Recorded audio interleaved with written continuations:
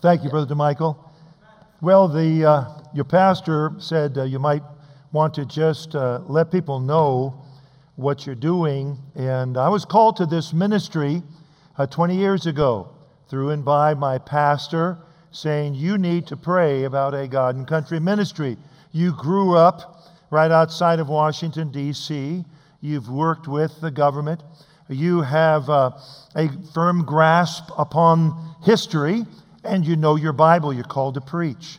He said, so the Lord told me to tell you, you need to pray about this.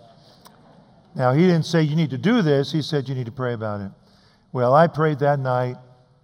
The next morning, I told my pastor, Jim Vineyard, that's exactly what I believe God has called me to do. And then I had to figure out how. Because no one was doing 20 years ago what God had called me to do. And so I said, Lord, how do you want me to do this? And I asked my wife, honey, you understand that there's going to be some people, pastors, that don't really get what God's called me to do. They're going to look at this as a type of moral majority, which of course it is not. It's never been an organization.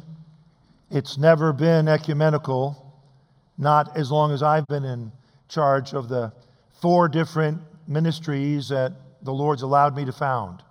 There's the 4th one now, called Mission to America and the Prayer Partnership. The other 3 continue on, but I truly believe this is the next step that God has led me to as He's led me through the first 3. And that is, when we look at the premise of everything that's going on in our country, one of the biggest things we see is that we've been purposely dumbed down. Political science is no longer taught in our public schools. Of course, I think I related the incident to you before where I was sitting in the Supreme Court and I asked the gentleman, did not the Supreme Court say we can no longer view the 10 Commandments in a public building? And he said, that's right. I said, is this a public building? He said, that's right. And up on the wall was a huge marble relief of all the lawgivers. One was Moses holding the 10 Commandments. And the 10 Commandments written in Hebrew. And this was before hundreds of people on this kind of tour through the Supreme Court. And I asked him then, what's Moses holding? And he said, oh, those aren't the 10 Commandments, that's the Bill of Rights. Now I expected that response from everyone in there. But instead of laughing like you just did of the absurdity of that answer, I looked around and hundreds of people going, oh. So I raised my hand again. He didn't want to call on me this time. You know, like that teacher that didn't want to call on the student because they knew what they were going to say. But he had to, because everyone kept on looking at me, looking at him. He had asked for questions. I had a question. Finally said yes. I stood up and as loud as I could, I said, I don't believe, I remember Moses being at the Constitutional Convention. And I don't remember the Bill of Rights being written on 2 tablets of stone in Hebrew. He blushed, and this is what he said. I know, but that's what we're supposed to say. So America has been dumbed down. We need to get educated. We need to know who we are. Once we get educated, we need to get engaged with our government. Remember, the people in Washington, D.C., in your state capital, in your city councils, they are not the government. They represent the government. I'm looking at the government today. Our document begins with we the people. So we are the government.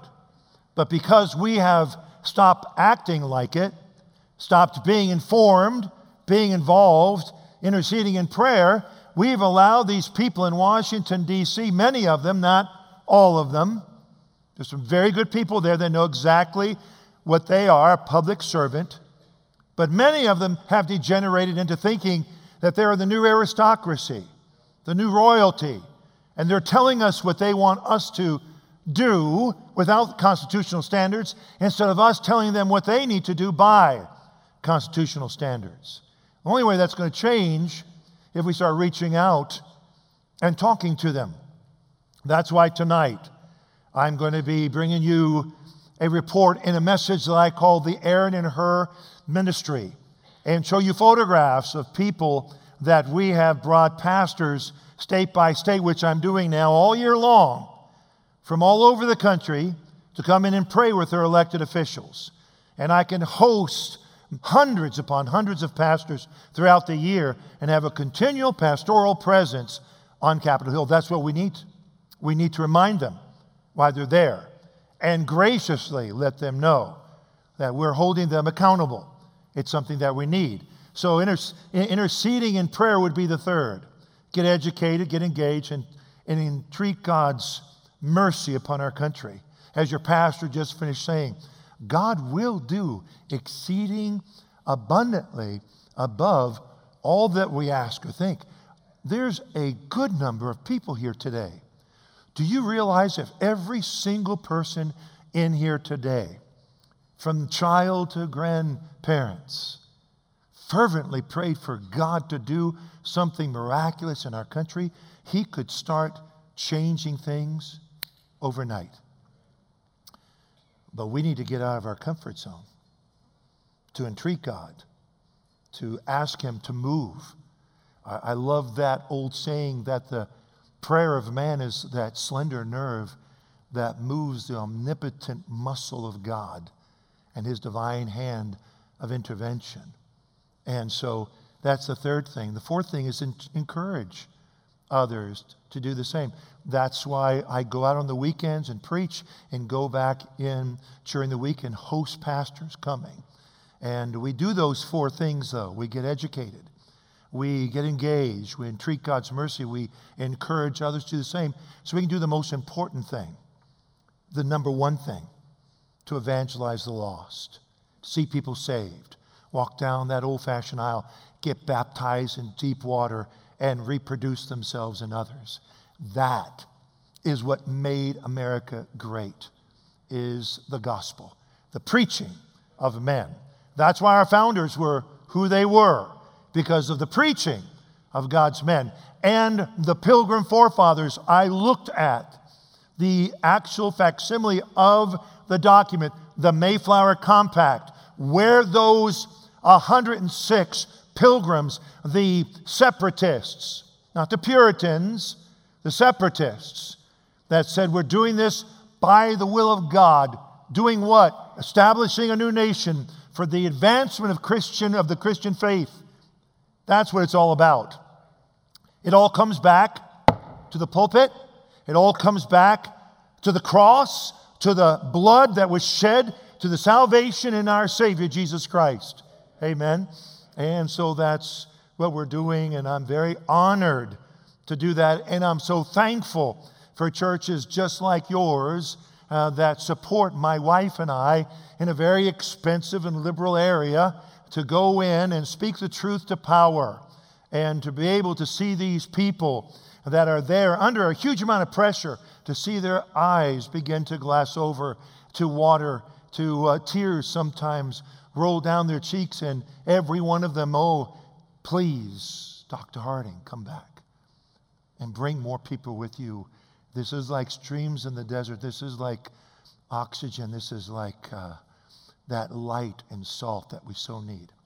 And so that's just what God's called us to do, and we're very thankful and honored and humbled to be able to do this. And Washington, D.C., it doesn't intimidate me. I grew up there. I started walking into committee hearings as a teenager, just learning. This was before I was even saved. And learning about our government, much different, much freer society in those days. But hey, it doesn't, I'm not enamored by it. I'm always respectful of it. I'm thankful for our Christian heritage. And I look to the heritage of our nation's capital and what it's done, instead of just always going to the dark and very, very wicked things that are going on. In some places, there's some great things going on there as well. And so you and I, we all play a part in this. You realize that, right? We are all people that are part of the foundation of this country. And that is what I'd like to speak on. I would like to speak on that this morning, the foundations of our nation. Isaiah chapter 58, if you would please. And again, thank you, Brother DeMichael, for the invitation, for the comfortable accommodations, for a nice soft bed to sleep in. That's a very important thing for a constant traveler. Amen. And someone was saying you had a bad electrical storm last night. I said, what time was that? It was 11 o'clock. Well, I didn't hear a thing. Because I left the Washington, D.C. area at 5:30 a.m. yesterday morning. Got here at 3:30 your time, but it would be 6:30 my time. So I traveled for about 13 hours, spoke to the men, and I went to bed rather early last night. And so, I was out cold. How'd you sleep, Brother Harding? I slept like a baby. Sucked my thumb, cried all night. No, I was out cold. I didn't hear anything. I'm so thankful for a good rest. And I feel good. How many feel good here today? How many are glad to be in church? I always ask this. How many would rather be in church than the best jail in the area? Raise your hand. Let me see. Okay, good. Isaiah chapter 58 and verse 12. And they that shall be of thee shall build the old waste places. Thou shalt raise up the foundations of many generations, and thou shalt be called the repairer of the breach, the restorer of the paths to dwell in. The foundations of our nation. Heavenly Father, as we bow now before you, we're already thankful for your goodness to us, for your gentleness, your watch care, your grace, your favor, your mercy, Lord, and how that many of us here have accepted the greatest gift I ever offered to mankind, that you sent through your Son, the Lord Jesus Christ. There may be one person here today, visitor, or even someone here, that perhaps is even a member that may not know truly that they're going to heaven. Father, we ask today that through and by your Holy Ghost, that you would search the inward parts of each and every person's heart and mind. And Father, help us to be stirred, to understand, to have these truths revealed to us. Create and maintain a hedge of protection around this assembly. Bind off the wicked and the evil one. Once again, in this busy culture that we live in, all the cares and burdens of life, all the aches and pains of living in this mortal coil, Lord, allow them just to move back and help us to focus on eternal truths so that we might truly, as you have said, occupy until you come. As I step back, once again, illuminate, direct my thoughts, control this stammering tongue. I surrender everything that I am to you. So, Father, please, through and by thy Holy Spirit, lead and guide us into all truth. Lord, we pray this, believing. We pray this with anticipation. And Lord, we pray this by the authority that's in the name of your Son, the Lord Jesus Christ. Amen. In world history, as I believe in architecture, foundations are a necessity. Long before any civilization is established, a foundation must be laid.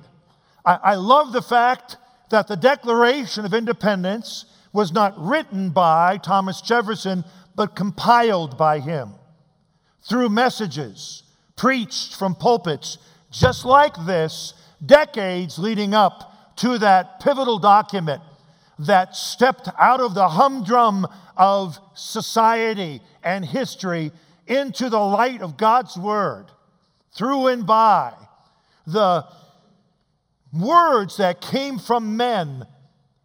A foundation began to be set for the greatest nation in modern history. From that foundation, this nation arose. It was a deep foundation. And because of that, our nation has stood the test of time. Onslaughts of socialism, communism, tyranny have attempted to destroy this document based upon our Bible. A perfect document here, not perfect, but amazing, astounding document because it's based upon that document that we call our Bible. The truth is illustrated over and over again through the annals of history. Nations rise and nations fall. When nations fall, great is their destruction. Unbelievable chaos, loss of life, pain. But I sure am glad, once again, that during the past 2.5 centuries, approximately, America has been nourished to greatness as applying biblical principles to our foundations. Deuteronomy chapter 4, 8 and 9 says this, "And what nation is there so great that hath statutes and judgments so righteous as all this law, which I set before you this day? Only take heed to thyself, and keep thy soul diligently, lest thou forget the things which thine eyes have seen, and lest they depart from thine heart all the days of thy life, but teach them thy sons and thy sons' sons." This is talking about the nation of Israel. But when we formed as a country, we said we will not and cannot be another theocracy. There's only one of those, that's Israel. But we can emulate from them many things. We can take many of their foundations, their biblical truths, and incorporate them into our country. We may not be a theocracy, but my, oh my, may I say today, we're not a democracy. This is a republic. Amen. And in academics, aside from the spiritual, eternal knowledge of God and His Christ, which is preeminent, in academics, Washington said, the primary object should be the education of our youth in the science of government. People say, government, that's a dirty thing. There's so many scandals there. And the reason why there are scandals is because God's people aren't there. We walked away decades ago.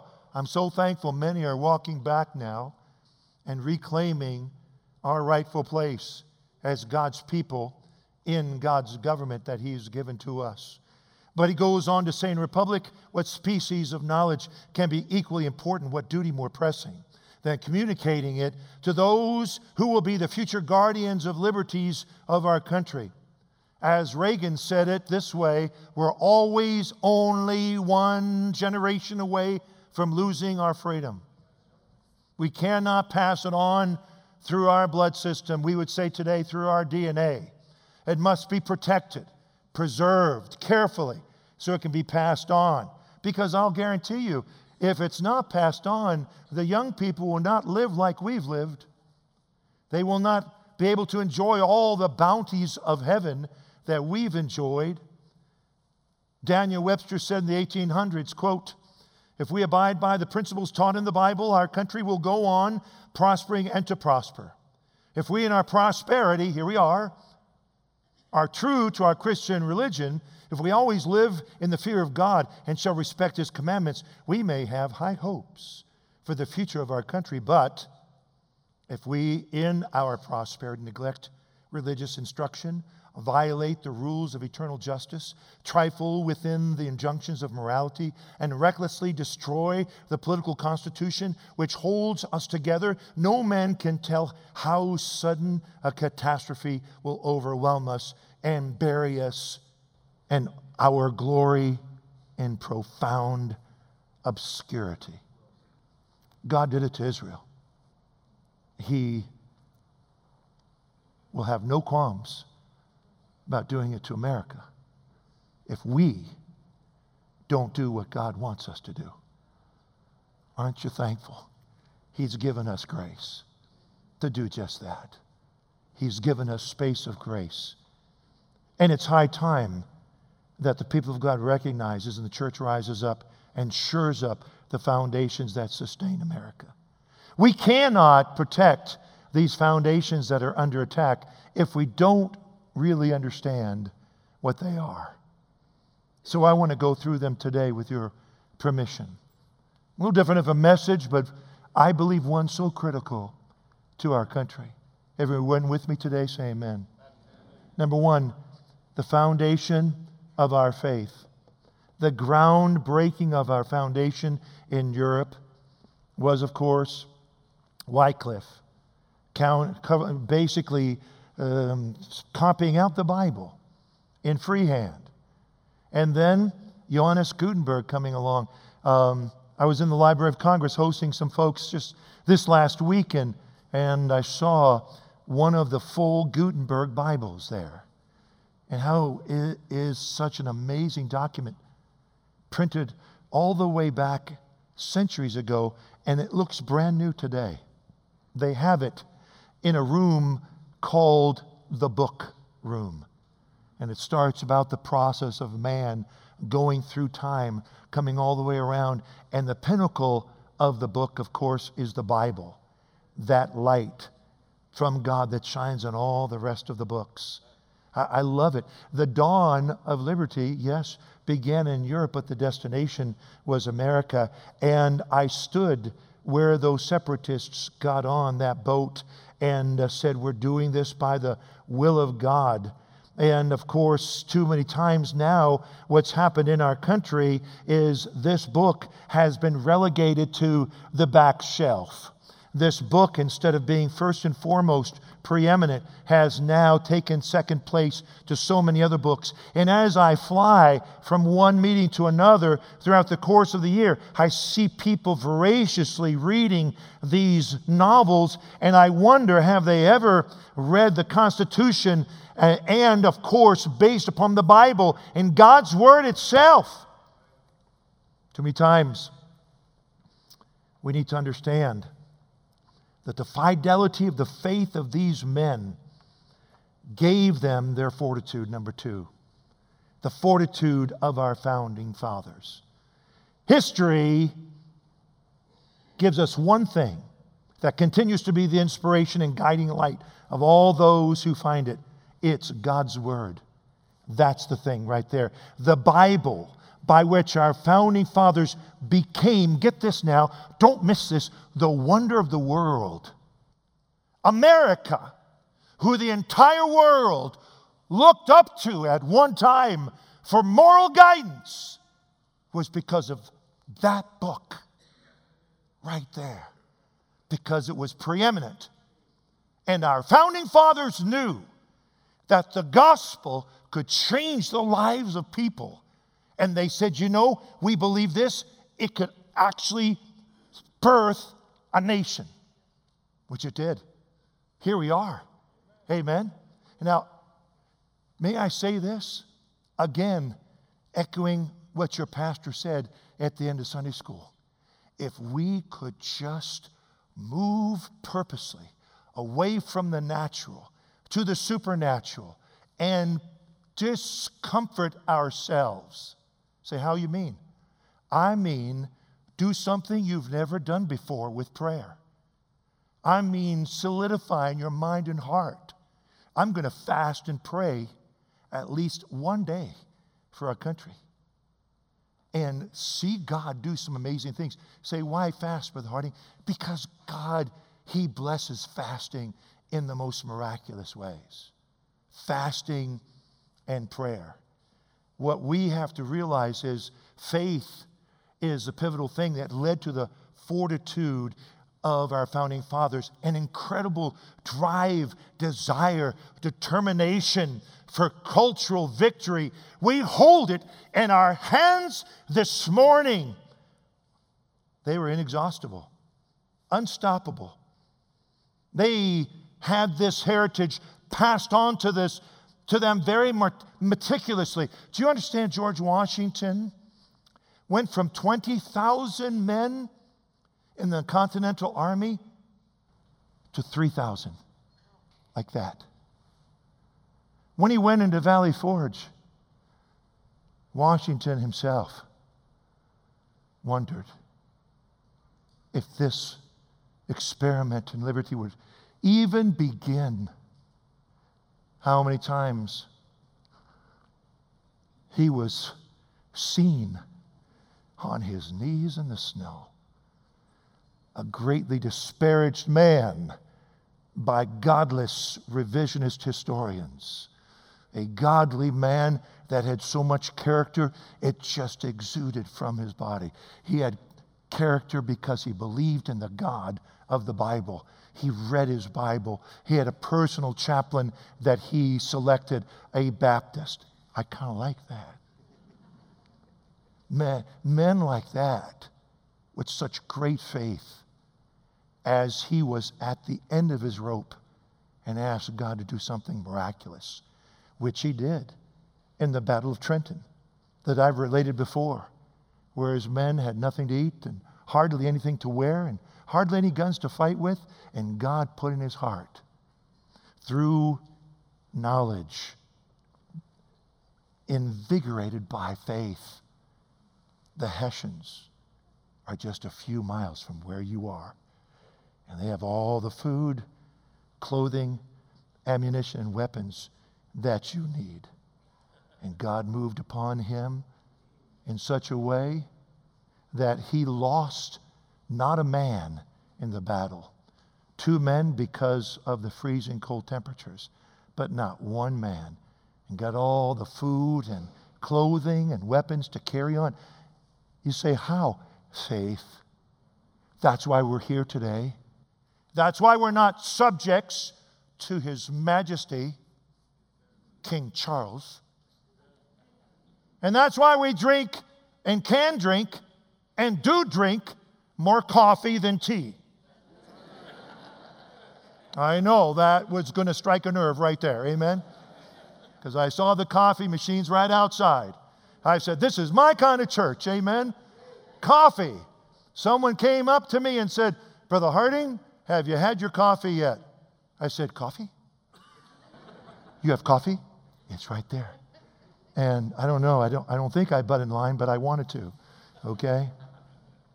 What I am saying, the fidelity, the fortitude, the fabric, the focus of our founding fathers, so amazing. It was the very thing that caused them to continue to go forward. What's our faith doing for us today? Say, Brother Harding, does it get tiring? Yeah. But yeah, I tell you what, it's a good fatigue. Amen? I'll show you tonight. When those men come into Washington, D.C., 20 and 30-some-year-olds, they have a hard time keeping up with me. You know why? Because I'm focused. I'm excited. Hey, I'm going to go meet with the men and women who are passing the laws. Say, Brother Harding, how critical is that? Let me just give you one example here.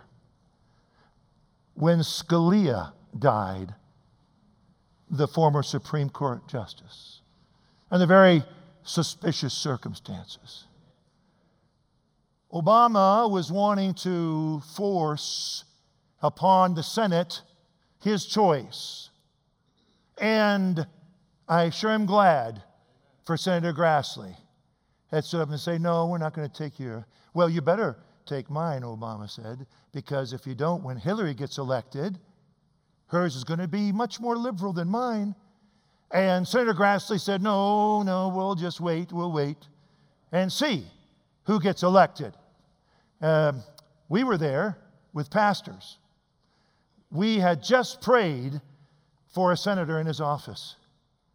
After we got through praying, the senator said, I can't even begin to put into words your presence here and the timing, which was so perfect.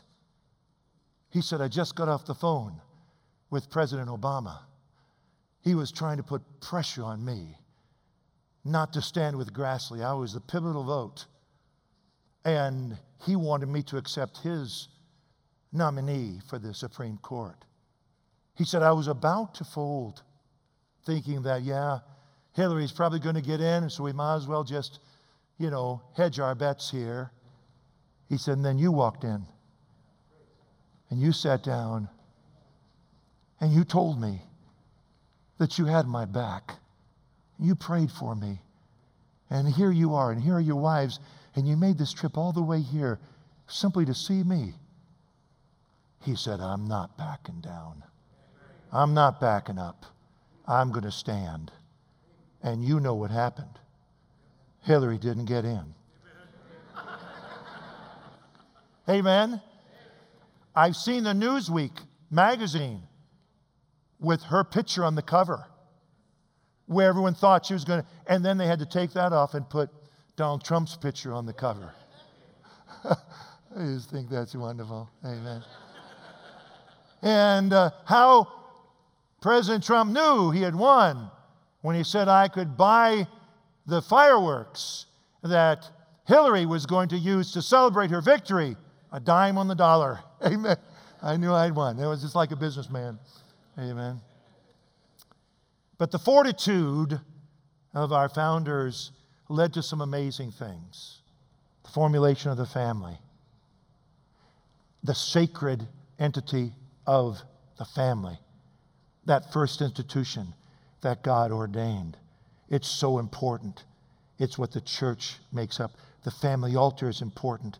The attack upon the family is so egregious. Why? Because the devil hates the traditional family. That's why. And that's why we need to stand up against it. Don't be afraid to say something. See these signs? You see something, say something.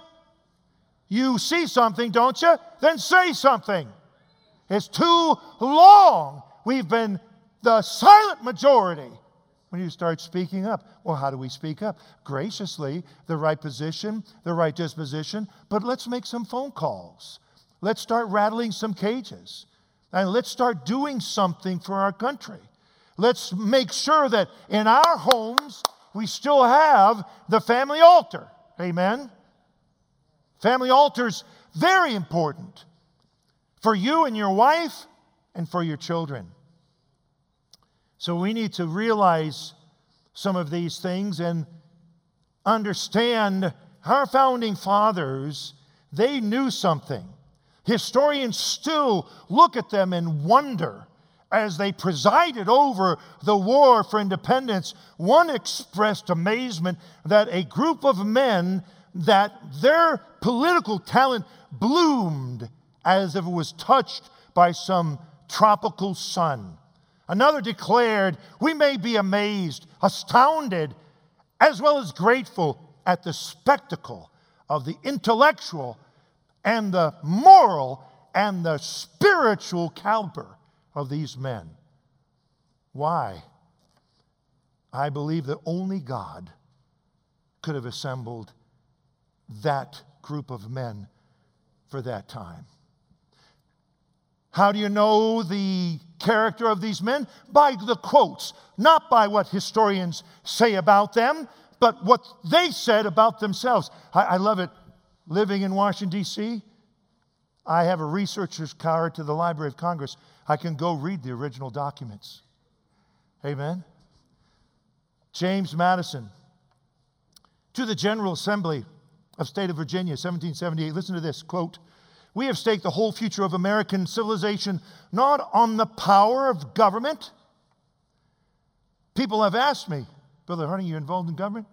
Yes. We think government's the solution? No. I think government's the problem.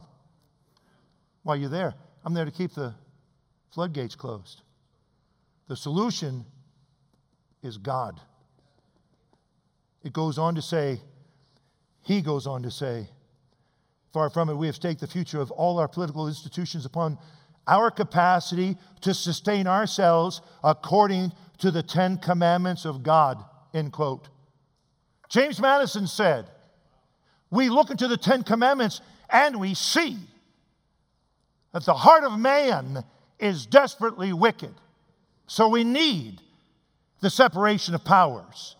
We need the balance of powers. So if one oversteps, the other one can take it back into constitutional boundaries. And That all happens because some people say, why aren't they doing that? They're not doing it because we're not telling them to do it. We're not calling them to do it. I mean, one of the very best congressmen we've ever had, I walked into his office and I said, why don't we hobble the Supreme Court by instituting the constitutional exceptions clause? You know what his answer was? Exceptions clause? I looked at his chief of staff. His chief of staff went, I said, can I come back and teach you about the exceptions clause that we've used 200 times in our nation's history, that gives the power of Congress to accept from the Supreme Court anything they no longer want them to even judge on because they're out of their boundaries? See, if we had known that and told them and they had known that, Roe v. Wade would have never even been. I'm glad that it's been repealed, but they didn't go far enough. They gave it back to the states.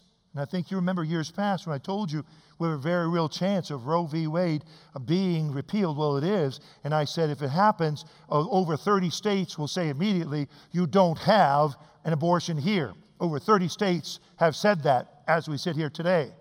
What that means is 100 babies a day in every state is protected from the abortionist knife on the average. Do the math. It's amazing. Hundreds of thousands of babies.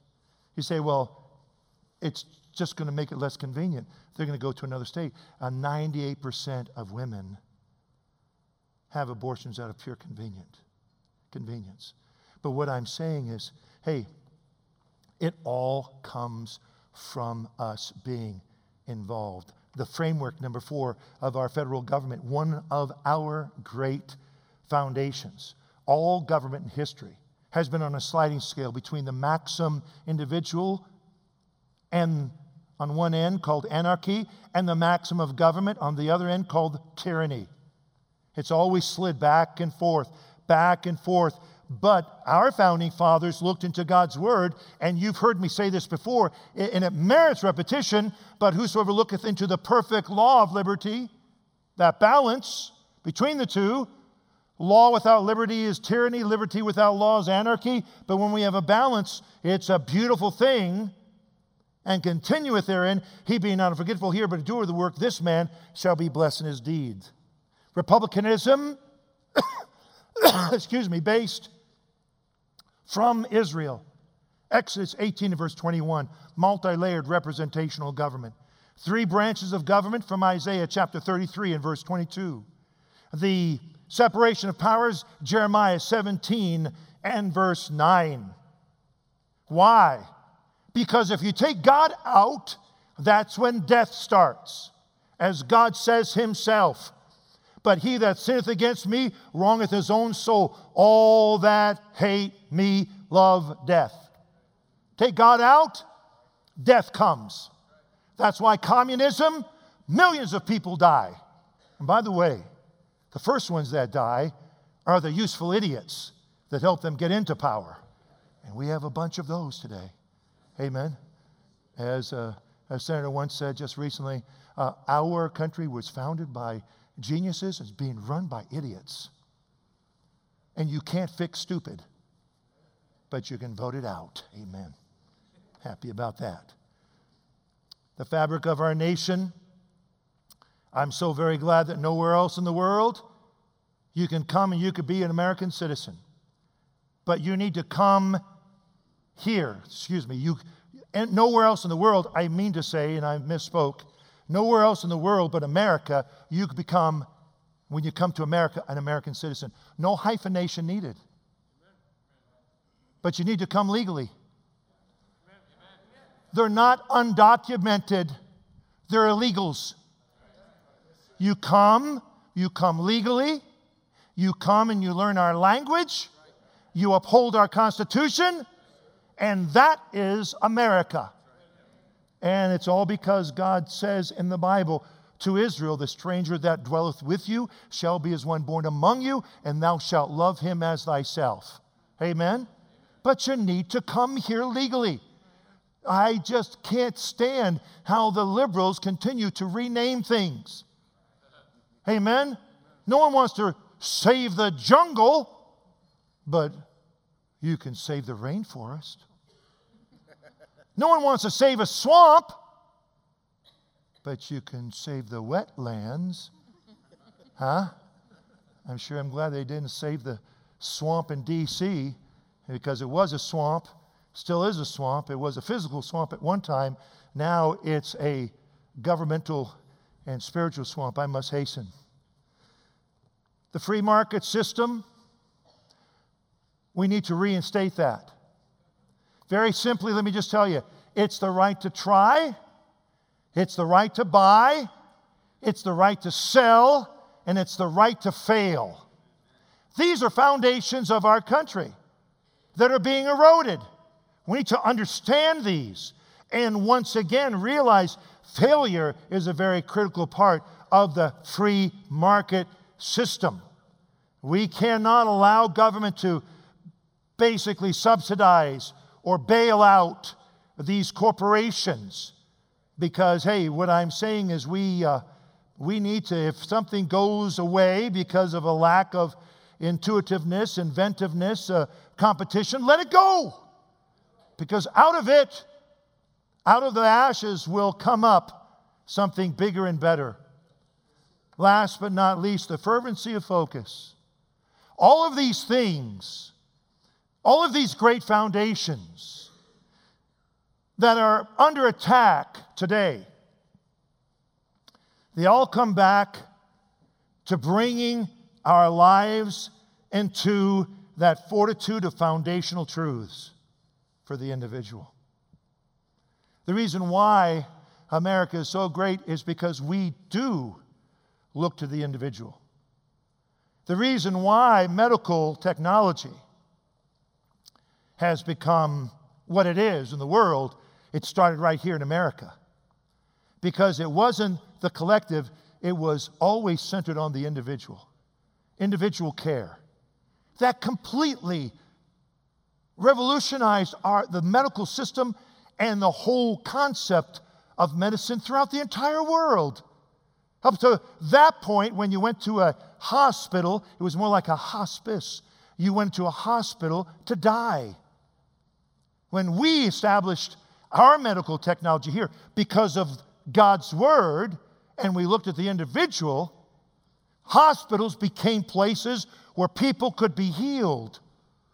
See how we affected the entire world? Amazing to me.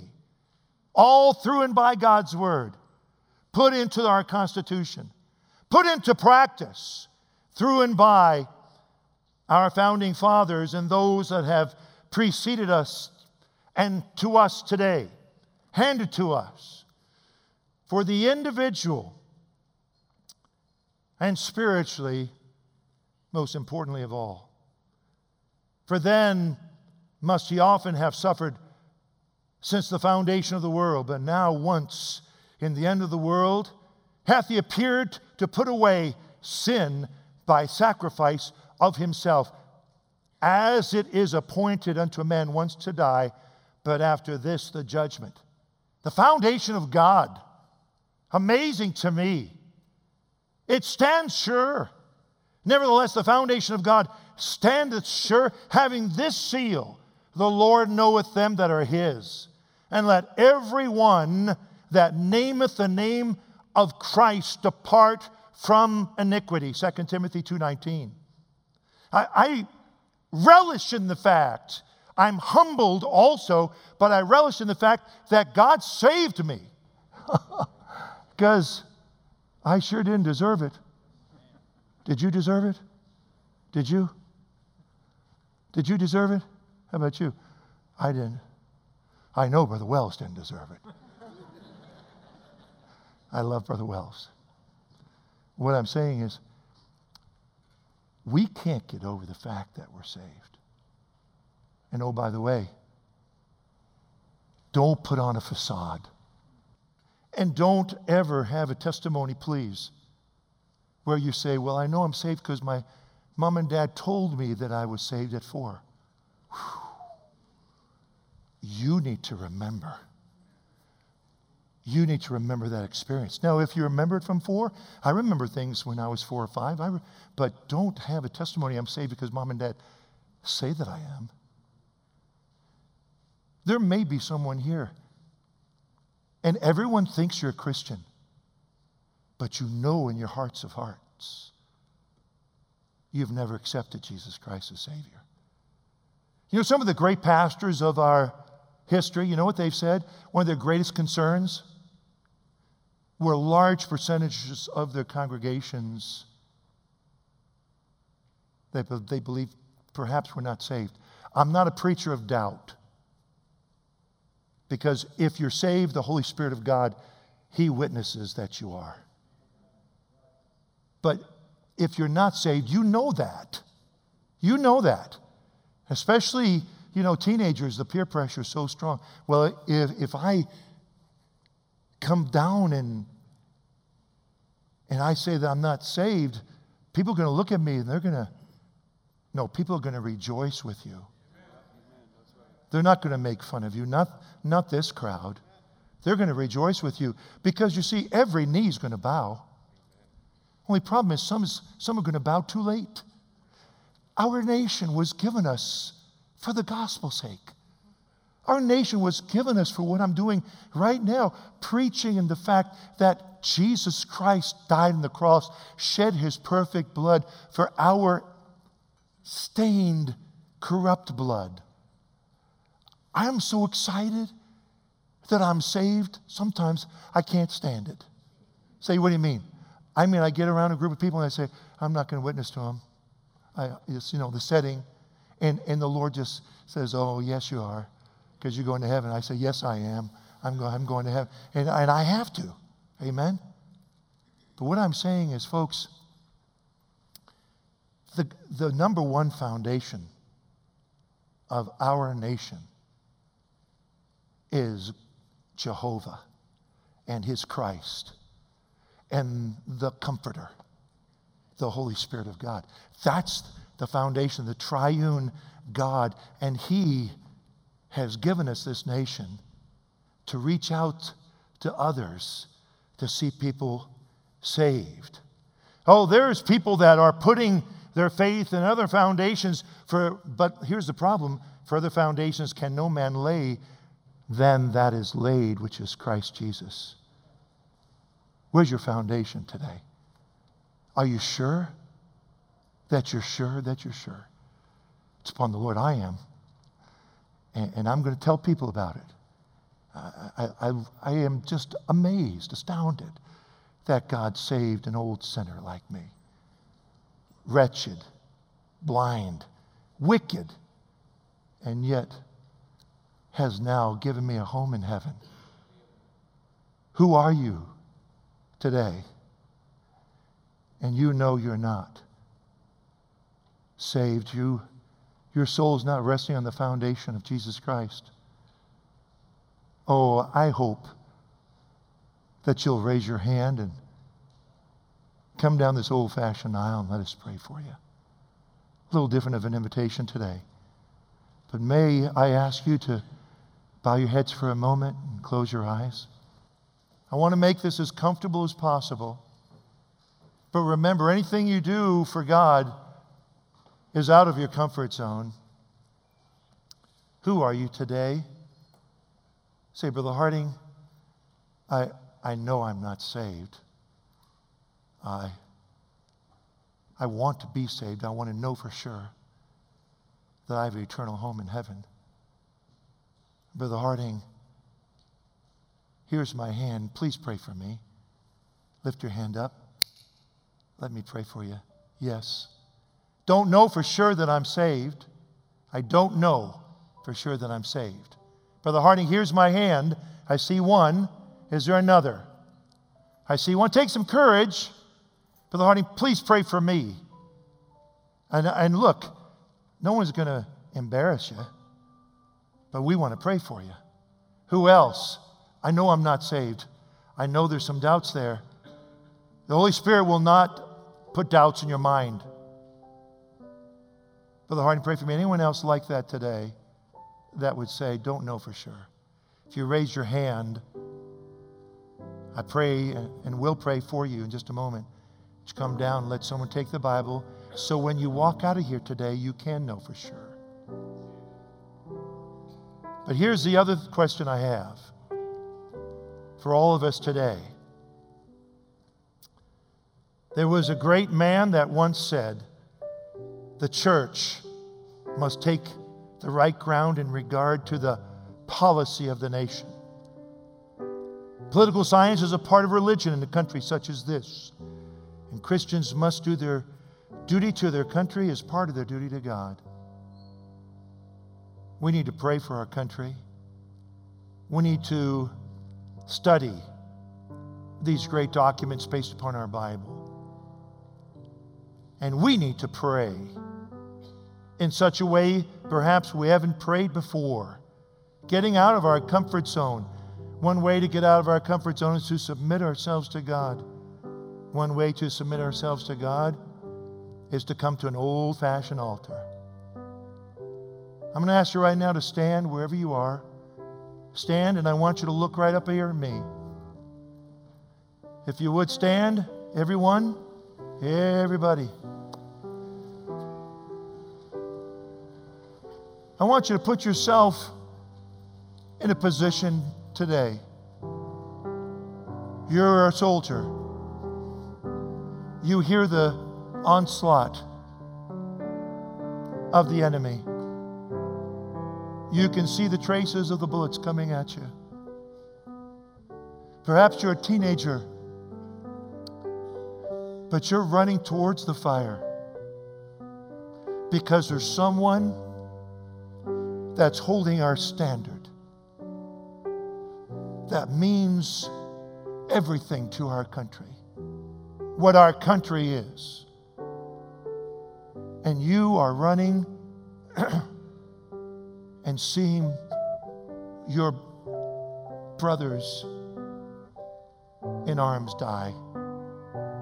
But you're continuing to run to achieve the victory for children and children and millions of children, so that they might have the right to come to the knowledge of the truth of Jesus Christ. Our forefathers told our men this battle is going to settle the fate of millions of souls to come. May I say this? We're in a battle today. It's not political, it's not economical, it's not cultural, it's not educational, it's spiritual. Plays out on all those levels, but it's spiritual. And every one of us are in this battle. Every one of us have a charge every once in a while to go forward and to take the battle at hand. This is one way we can do it. Countless men got on their knees and prayed and got up and ran into battle. That's our country.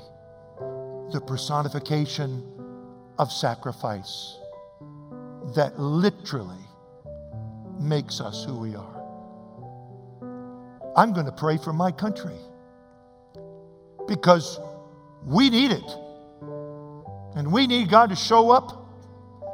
And we need some miracles from Him. But it starts right here at an old-fashioned altar. Would you come and join me in prayer?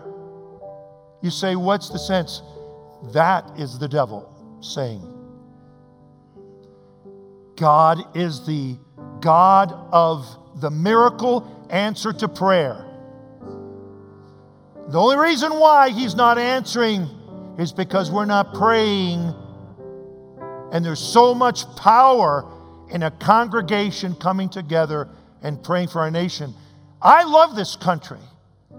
I've seen men that shouldn't have survived battles, but have won the Congressional Medal of Honor against all odds, made it through that battle alive. Most of them are awarded posthumously to their families, but I've met them and talked with them, and I believe this. I believe it would honor our God. It would exalt His name and would honor the memory of all those great people that gave that last good measure. If we just got to an old-fashioned altar, say, Lord, I'm going to be praying for some miracles in my country. And I'm going to pray today as a congregation. Would you come right now and join me? Let's not hesitate. If you would just come and at this altar right now, and let's pray together. Young people, moms and dads, grandfathers, I don't normally go to the altar, Brother Harding. How bad does it have to get? If you saw a mushroom cloud going up over Boise, everyone would be at the altar, guarantee it. Why would we wait? Why don't we preempt that? Let's pray out of determination, not out of desperation today. Let's pray fervently. Oh God, please. We are in dire need of your miraculous hand of intervention. Help us to take one of these foundations and to bolster it, to hold it up, to shore it up, to be repair of the breach. Starts right here. It starts in prayer. This is where the thoughts come. This is where God begins to move upon His people. Right here.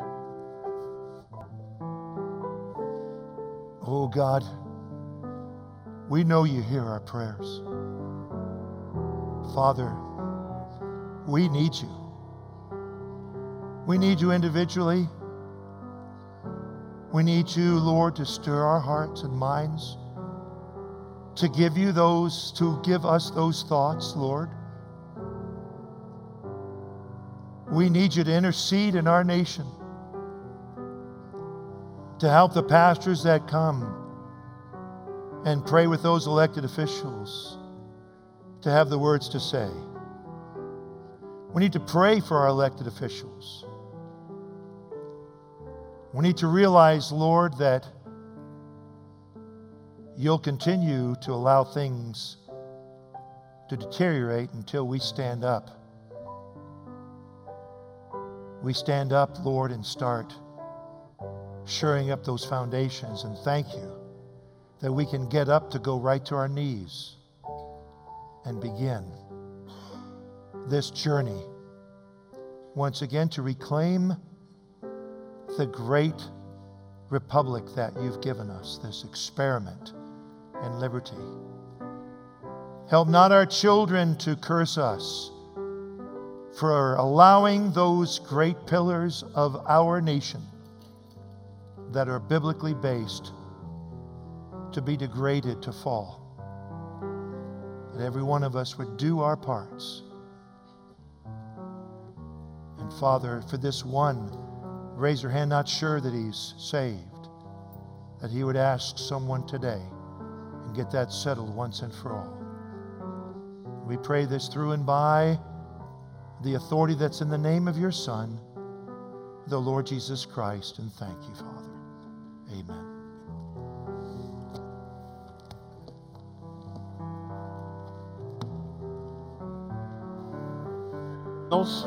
Let's turn to 578. 578, How Firm a Foundation. How firm a foundation, ye saints of the Lord, is laid for your faith in His excellent word. What more can He say than to you He hath said, to you who for refuge to Jesus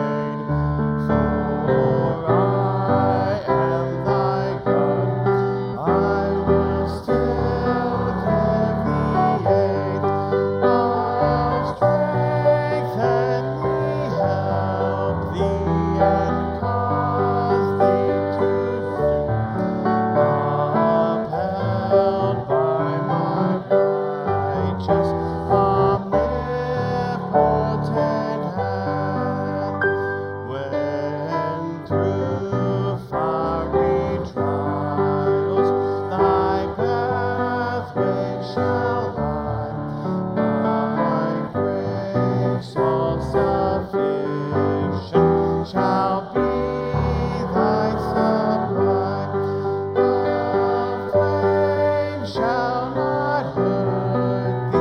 I only design thy dross to consume, and thy gold to refine.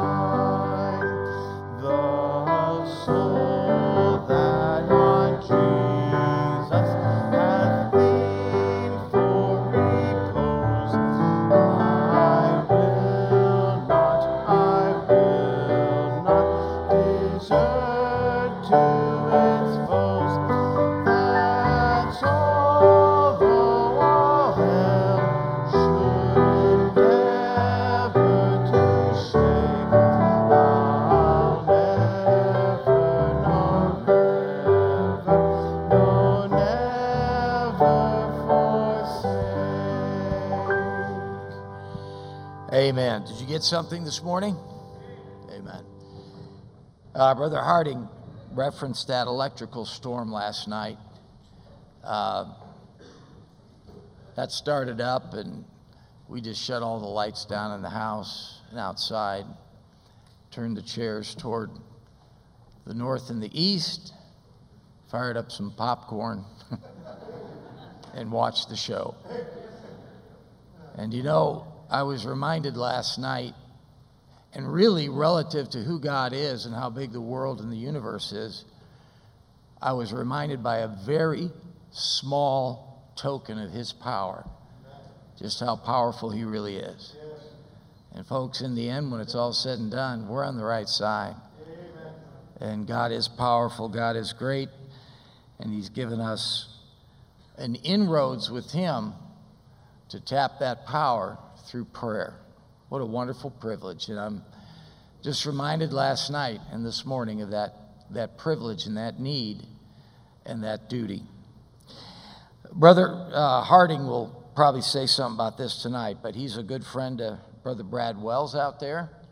And think of the wonderful church that's been started out there under the shadow of the Supreme Court building, literally, where they meet. And to Brother Fulcher, who's not here this morning. Imagine he's in D.C. this weekend. Some weekends he can't get back, but we'll say more about that. Brother Dave Hahn, would you come here to close us in a word of prayer? Amen. Let's go with the Lord in prayer. Father, we thank you for the words that we've heard this morning and the challenge that's been given to us. We want to thank you for Dr. Harding coming. We thank you for his presence there in Washington, D.C., and just the opportunity that he has to impact that corner of the world for Jesus Christ. And I pray that you would bless his efforts, help him to advance the cause of Christ as he reaches out to these congressmen and the staffers and all those there on Capitol Hill. Help him to impact those people for our Lord and Savior Jesus Christ. And we pray for us, Father, here on the home front. And we pray that we would take to heart these things that we heard in terms of the great stewardship of prayer. May we be the stewards that we need to be in terms of prayer and getting a hold of you, Lord. Help us. May we not put this on the back burner, but help us to get a hold of you, to pray, to fast for our country, and then to stand back and watch you work. And Lord, we pray in faith that you would bring revival to this country. And Lord, that you'd bring something that is exceeding abundantly above all that we ask or think. And Lord, that we would stand back and say, what hath God wrought? What a miracle, and give you all the praise and the glory. Thank you again for this day, opportunity to worship you, to hear this great message, and bring us back this evening, Father, to further worship you. In Jesus' name, amen.